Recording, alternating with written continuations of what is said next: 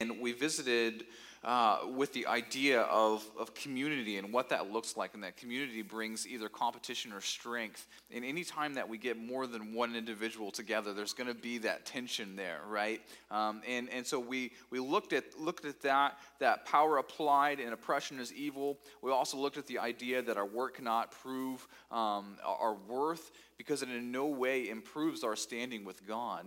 And so we took a look at some of these beautiful things, but we also looked at the other side and a challenge that when we isolate, when we turn our ears away from wise counsel, we may be in sin in doing that, and we also may be protecting our sin in doing that when we isolate and we don't want to hear from the community. And so we recognize that God can speak through community. And so today, we're actually going to take a look at this idea of worship. And so we're going to look at authentic worship. And it's an interesting thing to look at here in light of the fact that Ecclesiastes was written so long ago.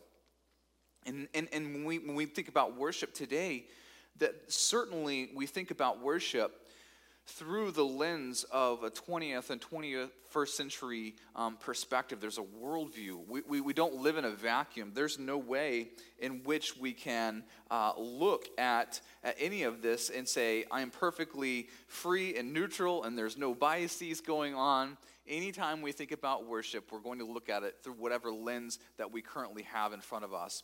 And so I want to ask this question as we begin, and this question is, what is worship? So when you think of worship, what comes to mind? You know, because I think if you think of the word worship, just the word worship, in our Christianese, we think of music, we think of singing. But if you put it together in a phrase, an act of worship, the word's still there, but now you have a whole phrase, an act of worship, you don't think of only music, do you? You think of it in bigger picture. You can think of an act of worship, maybe obedience, being obedient to God. That's an act of worship. It could be giving to the poor. That could be an act of worship, act of service. All of these different things could be acts of worship. So have in your mind what this means when we talk about worship, because it's interesting when we start to look at worship from another perspective. Consider idolatry. Maybe you've never been to India. I've never been to India, but I've seen images of the goddess Vishnu. She's got 8 arms, and people in India, they worship this Hindu goddess Vishnu. Do you think that they are only worshiping Vishnu when they're singing songs? I don't really know what it's like. I don't know if they have like Vishnu worship music. I don't have any idea. But certainly it's more than just singing, isn't it? There's a submission, there's a surrender of all of your life.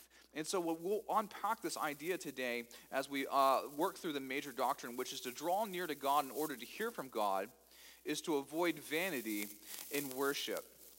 So to draw near to God in order to hear from God is to avoid vanity in worship. So if you will, stand with me and we'll begin our scripture today in Ecclesiastes chapter 5. We're going to read verse 1 through 7, and we're going to focus in on the first 3 verses, primarily verse 1 and 2 this morning, but we're going to read all the way through verse 7. It says, "Guard your steps when you go to the house of God. To draw near to listen is better than to offer the sacrifice of fools, for they do not know that they are doing evil. Be not rash with your mouth, nor let your heart be hasty to utter a word before God. For God is in heaven and you on the earth. Therefore let your words be few. For a dream comes with much busyness, and a fool's voice with many words. When you vow a vow to God, do not delay paying it, for he has no pleasure in fools. Pay what you owe. It is better that you should not vow than that you should vow and not pay. Let not your mouth lead you into sin. And do not say before the messenger that it was a mistake. Why should God be angry at your voice and destroy the work of your hands? For when dreams increase and words grow many, there is vanity. But God is the one you must fear." This is the word of the Lord. Praise be to God. You may be seated. So we're going to make 2 basic stops this morning, and you should see it in your bulletin. The first stop is we're going to take a look at there's a right way to prepare for worship. So there's a right way to prepare for worship. And then the second stop that we will make is we'll take a look at true worship. So the first stop is there's a right way to prepare for worship, and the second one is that there is true worship. Is there can I get that handheld, Bruce? Thank you. So let's begin here. So when we look at this, verses 1 through 3, it says, guard your steps when you go to the house of God. To draw near to listen is better than to offer the sacrifice of fools. For they do not know what they are doing is evil. Be not rash with your mouth, nor let your heart be hasty to utter a word before God. For God is in heaven, and you are on earth. So what we see here in this very first step here is that there is a way in which we prepare. I'm going to switch. Thank you. So there's a way in which we prepare to worship. So there's an interesting concept if you look at this. It says, guard your steps when you go to the house of God. What does it mean? I want to ask that question. What does it mean to guard your steps? It's not simply to just look at your feet and to walk in a way that you're really placing your feet in the correct spot. Yesterday, Gabe was working with me in the workshop, and he tripped and almost fell. And I told him, I said, in here, you've got to deliberately plan every step that you take. Because if you trip on something in here, you may get hurt. But there's a way in which you plan your steps when you come to the house of the Lord. But it's not just simply on the way to church, you get everything together. You know, everyone's had one of those Sundays before, haven't you? I mean, it's this idea that we are on our way to church and there's just massive blow up and chaos in the car. But you get in the church parking lot, what do? Everyone, regroup, because we're going to be seen by people now. We are Christians, we believe in Jesus, and we love each other. We will finish this after church, right? So you get everything together, you're guarding your steps to the, that's not the point. The point isn't to simply get your life together before you come to church, as if while you're in church, everything is perfect because you've done this self-reformation on the way there. That's not the point. And in Ecclesiastes, Solomon is not saying, get your life together, be perfect, be righteous, be holy, be completely everything in order before you come to the house of the Lord. That's not what he's saying, but there is an idea here that's worth considering. And I believe that the preacher points out that authentic worship actually happens and begins before we get to church. And part of what's happening is that we are looking at worship with a sense of awe and reverence, that we recognize that you can't just be flippant in this. You can't step before the holiest God, the Holy of Holies. You can't step before the God of the universe and say, this really isn't that important. But sometimes we do that, don't we? Sometimes we step foot in church and we do not think about it being a holy place at all. We do not think that we're actually standing in the presence of the God of the universe. Sometimes we just say, this is a nice building, we got heat and air, there's going to be some music that's going to play, there's going to be some videos, there's going to be someone who's going to talk for about 35 minutes. I'll tune out after about the first 10 minutes. But we'll get through this and then there's lunch. Right? That's kind of sometimes what we sit in here and do. And sometimes we get on our phones and all we're doing during the whole time is we're just looking up stuff. What do I want to buy on Amazon? What new thing is out there? We're checking our Facebook, or we're on Instagram, or we're doing something other than actually focusing our hearts and our minds before the God of the universe. Why? Because I believe that there's a part in which we don't actually believe that what we're doing is what we're doing. I believe that there's a part in which we come to church and we don't actually feel like or think that we're literally standing in front of the God of the universe. Now, don't get me wrong, God doesn't live here. It isn't like he lives in one of the offices in the office area and he comes out here and hangs out with us for a couple of hours on Sunday morning. That's not the point. God is everywhere. There is not a single place you can go where God is not. But you are intentionally coming before him to draw near to him when you come to the house of worship. So we have to prepare our minds, we have to prepare our hearts to do that with intentionality. And I want to ask a question. When we say there's a right way to prepare for worship, we have to ask, who is the object of our worship? And the correct Sunday school answer is Jesus, right? The more technical answer is God, the triune God, God the Father, God the Son, God the Holy Spirit. Okay, so that's we're coming to worship and draw near to God. But I want to ask you a question, and I don't want a response, but I want you to think through this. Do you know God? Do you know God? And if you do know God,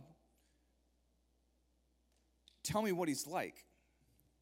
Now, I'm asking this rhetorically. I don't want you to actually respond, but think if it was just you and me and we sat down in one of these chairs and I asked you, do you know God? And you said, yeah, I know God. And I said, tell me what he's like. What would you tell me? Where would you start? Would you start with telling me all the things he's done for you? There's nothing wrong in thinking that's part of who God is the things he does for us, but that's not who God is. Who is he? Not what has he done for you lately. Who is he?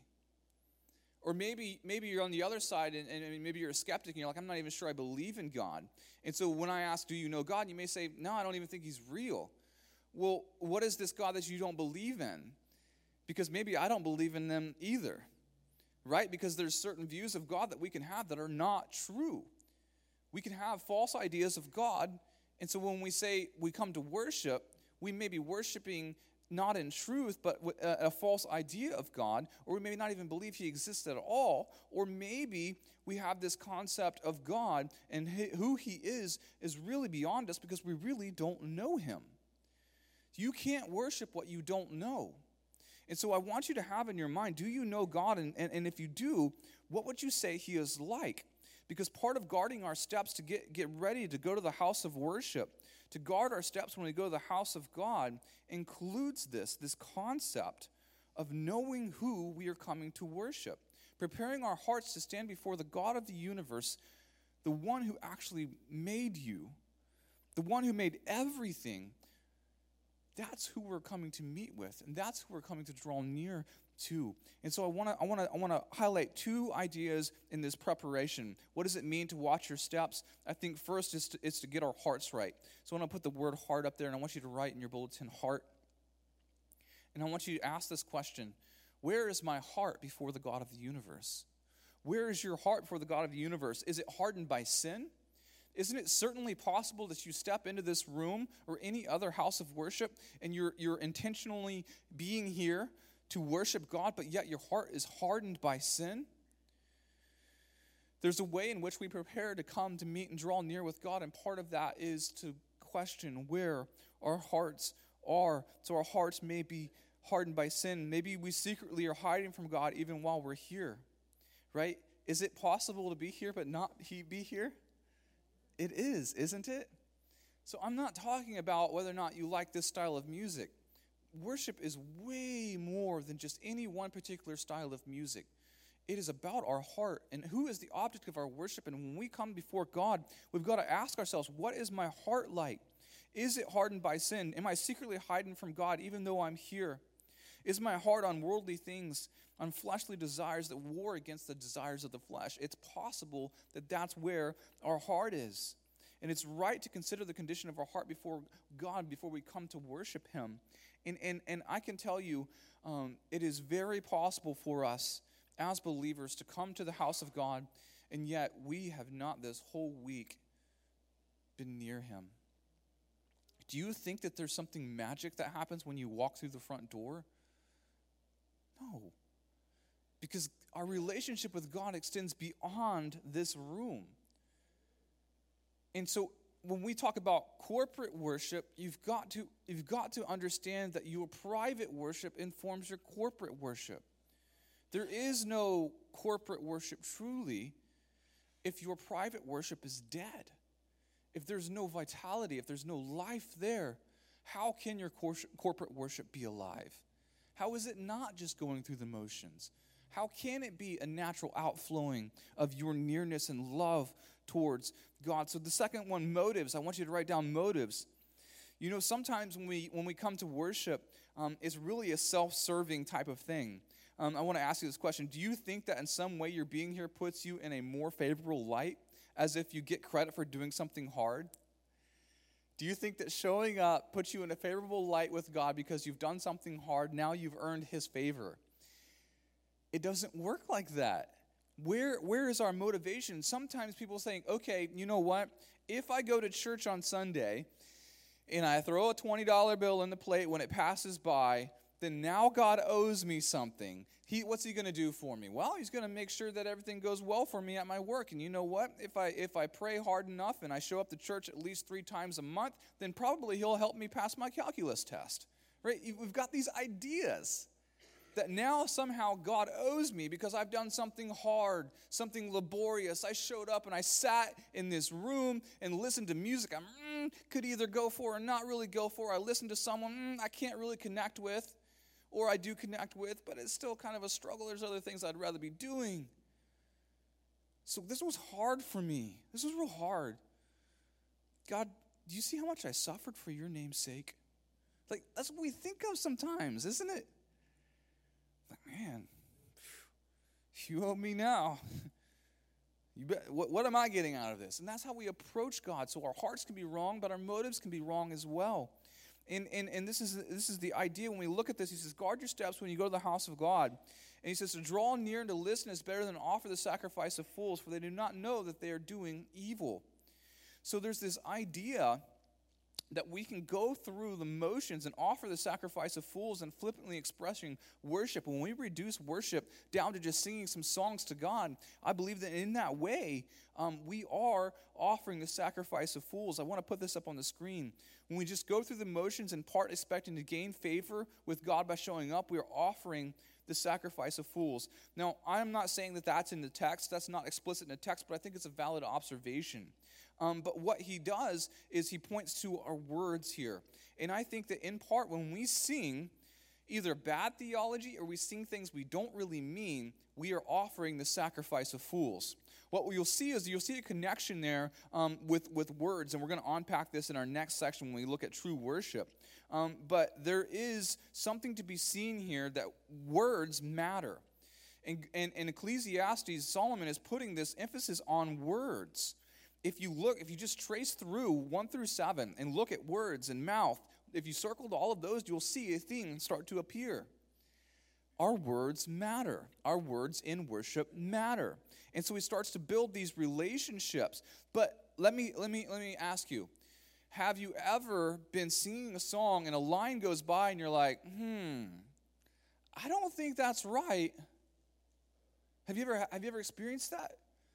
I've experienced that, and sometimes I think it's just best just to not sing it, but at the same time, it kind of grieves your soul, right? You're like, are we really corporately coming together to say some things to God that aren't even true?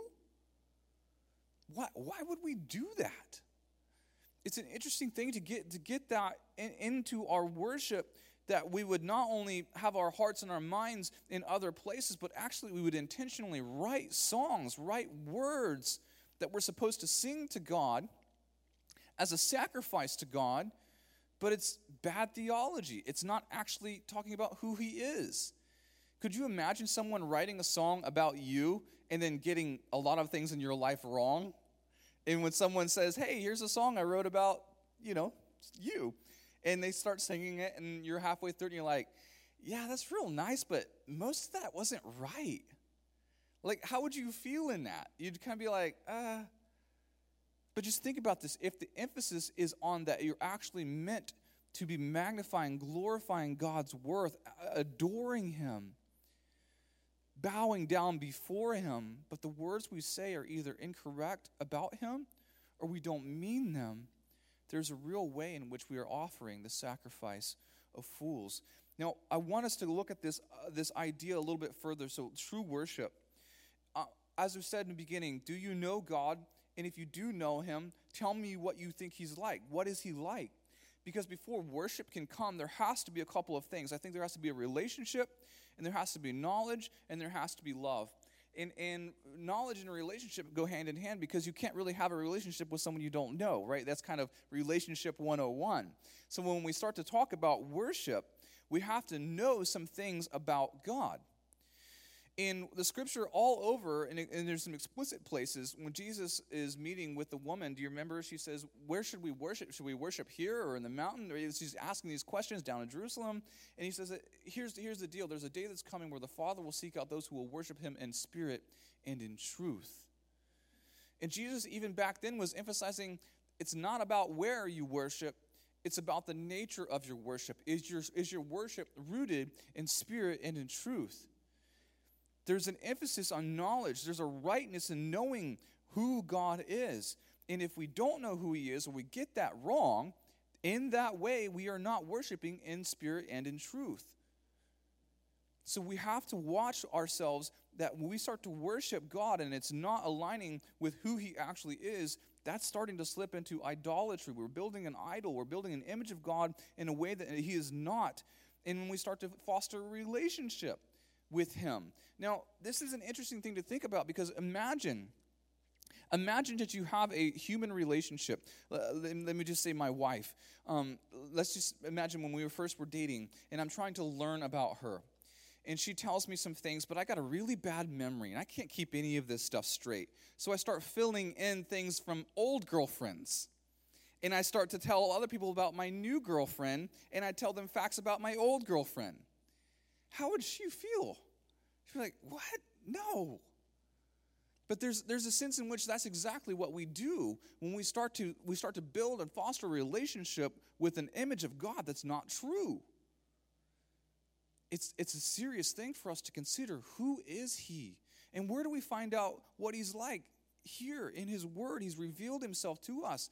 And so if anyone starts to tell you about what God is like and it doesn't line up with the scripture, we've got to watch it, because we may be looking at someone who has begun to foster an idea of a false God, and they now are fostering a relationship with that false God, and that is not a good place to be. So in this idea of coming up to God, guard our steps when we go to the house of God, to draw near, to listen, is better than offer the sacrifice of fools.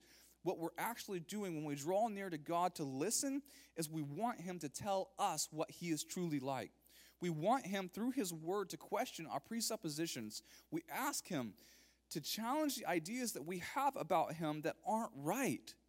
Isn't that part of what we should do in worship? We should come to the scripture and say, God, I want to worship you in spirit and truth. So please show me the ways in which I've built this idea of you that is not right. It's not who you are. I've built some idea of you around my preferences of what I would like you to be like, because maybe I've got some pet sins that I would like to protect and you really don't mind them. Whatever it may be, we can fill in that blank. But I want us to have this thing in our minds that before worship comes, a relationship based on true knowledge and love must precede that. And there's this beautiful idea that we have to look at. And it comes through the end of verse 1. It says, to draw near to listen is better than to offer the sacrifice of fools. I want to put this on the screen, and we'll read it. To draw near to listen, take note, is better than to offer the sacrifice of fools. Circle that. For they do not know that they are doing evil. Be not rash or quick with your mouth. Underline that. Nor let your heart be hasty to utter. Circle that. A word, circle that, before God. For God is in heaven and you are on earth. Therefore let your words, circle that, be few. Do you see this relationship that he's building? There's this interesting idea, and I love this quote from Alexander Pope, who's an 18th century English poet. He says, fools rush in where angels fear to tread. Fools rush in where angels fear to tread. Let us not be fools who rush in to speak quickly before God. But we should slow down and to look at true worship. In part, true worship consists in us drawing near to God to do one thing, to listen. Draw near to God to listen. And this is a beautiful thing, because you see there's a contrast here. So if you were following with me, and maybe you got a really cheap Bible that you're okay with writing in, one that you stole from the hotel or something like that. Not a good one that you actually paid for. If you're circling and underlining these words, now I'm reading ESV here. It says to draw near to listen. I have here in my notes, I've underlined that. But I also have an arrow going back. Okay, so if you're imagining with me here, it says the sacrifice of fools. So what I did was I drew a box around the word sacrifice of fools.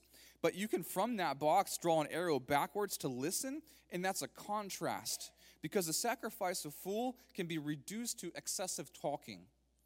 The theme here in the commentaries that you can find on this will point to this fact that excessive talking seems to be the sacrifice of fools. There's a theme. So he's contrasting this excessive talking with listening. So I drew an arrow back to say contrasted with listening. And then you can go forward with two things. It says the idea of be not rash or quick with your mouth. And then at the end of it, therefore let your words be few. Because what this preacher is building is this idea of that when we stand before God and we talk too much, we're offering the sacrifice of fools. I want you to think about that. When you stand before God, the proper response, true worship, is to draw near to him and to shut your mouth and to listen. We'd ask God to speak. I don't know about you, but I've encountered people who have a hard time giving any room to anyone else in the room to talk. Have you ever come up with anyone? Ever met anyone like that? They just kind of suck the air out of the room. Everyone's like, oh, they're just using it all to talk. There's a point in which it's very, very hard to build true relationships with those types of people. Why? Because they never stop. You don't ever get to ask any questions. You never get to hear from them where you would like to. And it's just this one-way monologue. So believe that the preacher here is telling us part of the way we guard our steps when we go to the house of God is to prepare for a good monologue, not from us to God, but from God to us. That we are literally saying, I'm inviting you, God, to speak. Because I've been doing a lot of talking, I've been doing a lot of thinking, I've been doing a lot of other things, but I want to set some time aside to literally sit before you, to draw near, and to listen to you. Because it's better for me to shut my mouth and listen, because I've got opinions, I've got all sorts of things, but right now I want to put all of those on hold because I want to hear from you.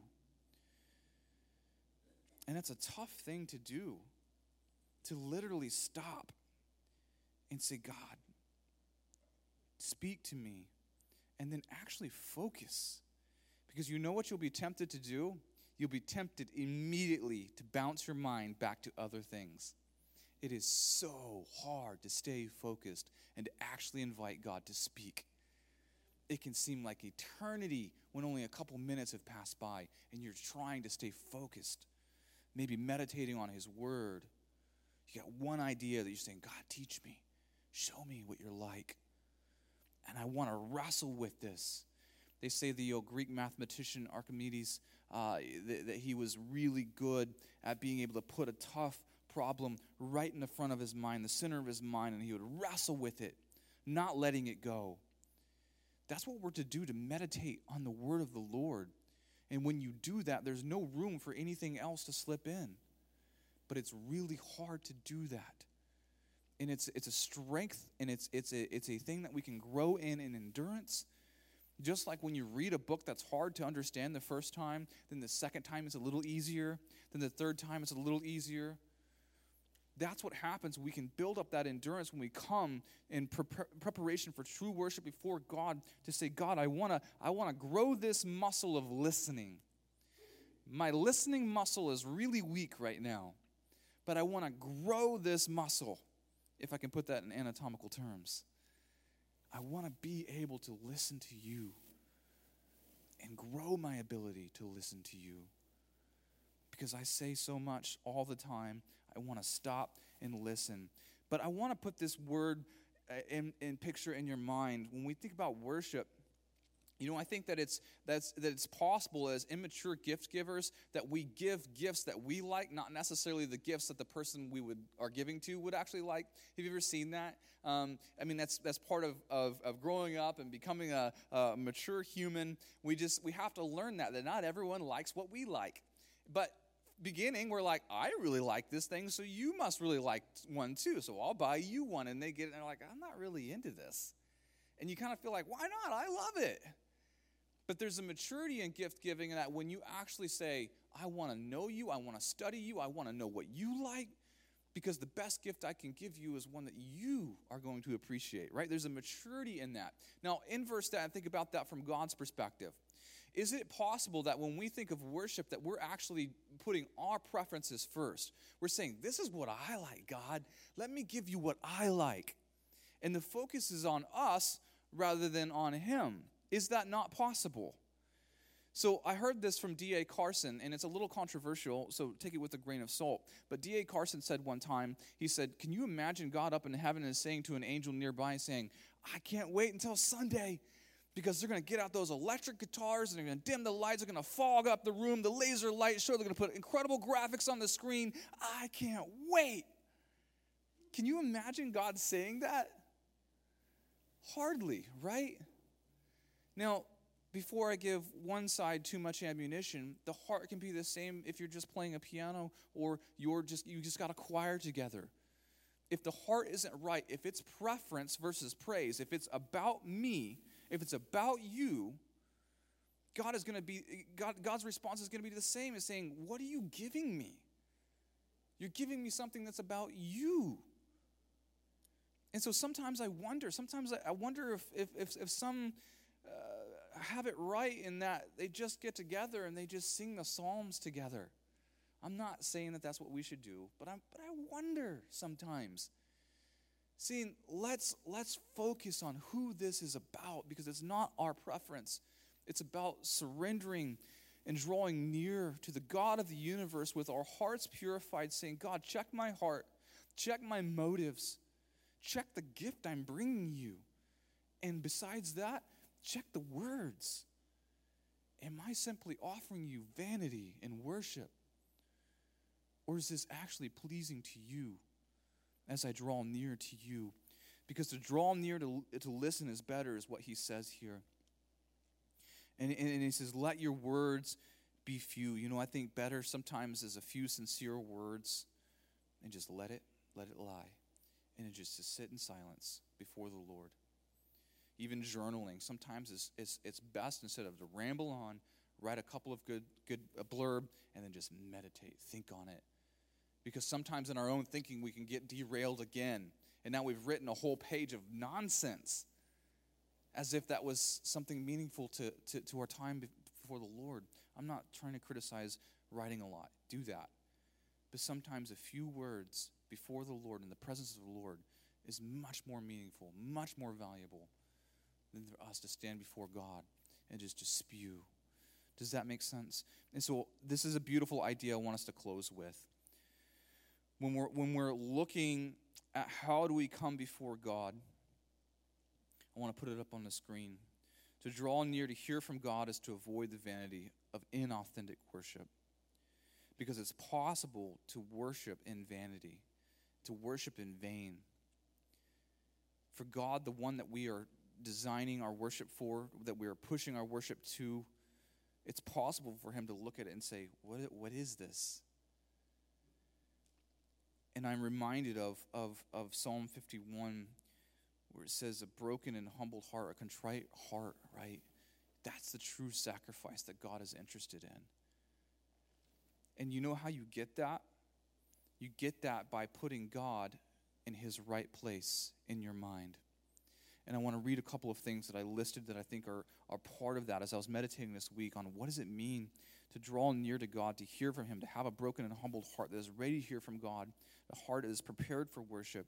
I think a couple of these things are worth noting. One, admire God. I think that's how our prayers should start. Our prayers should not start even with thanking God for the things he's given us. As I said, if I ask you to tell me what God is like, you might start to talk about what he's done for you. That's not who God is. Admire him for who he is. His infinite worth, his justice, his righteousness, his holiness, his beauty, his infinite wisdom, his infinite goodness. Admire him, but also humble ourselves before him. Obey him, repent of our sins, walk with him daily through prayer and meditating on his word. If you think that worship only happens when a few people get on this stage and sing some songs, you're missing it.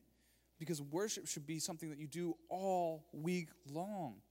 As we pray and meditate, as we confess our sins, as we serve others, as we give sacrificially, as we forgive others, as we love. This is worship. And I want to put four things on your mind as we close. I think genuine worship results in these. One, that we would delight in God.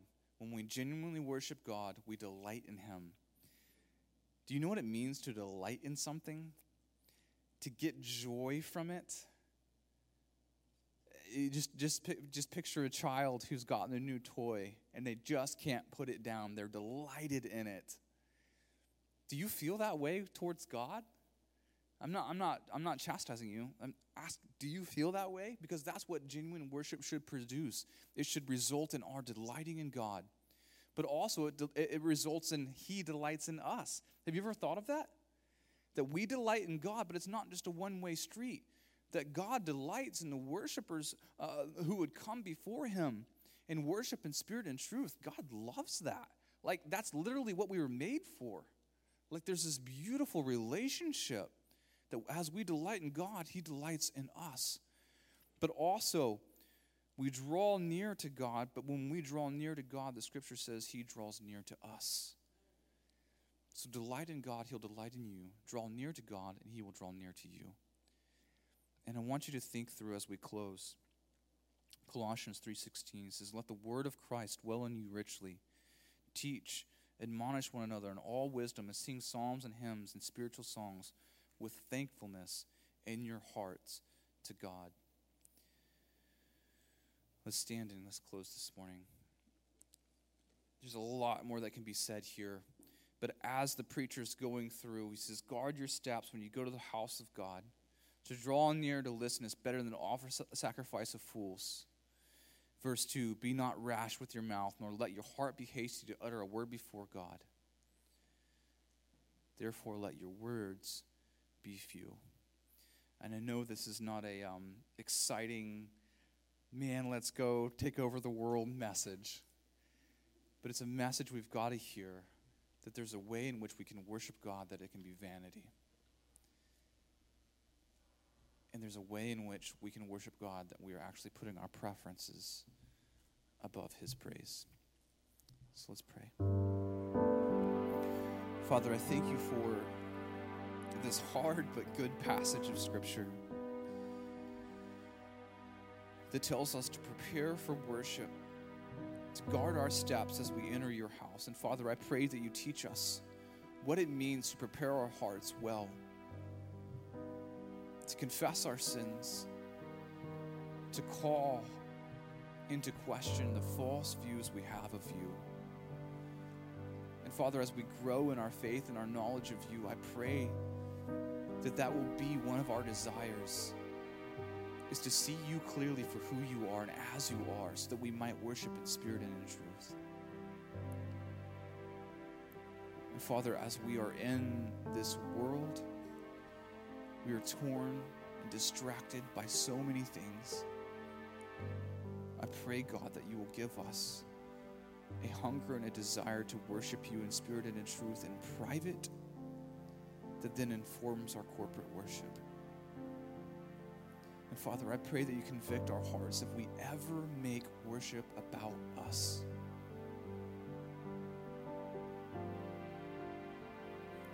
If the word preference ever enters our mind when we are worshiping you,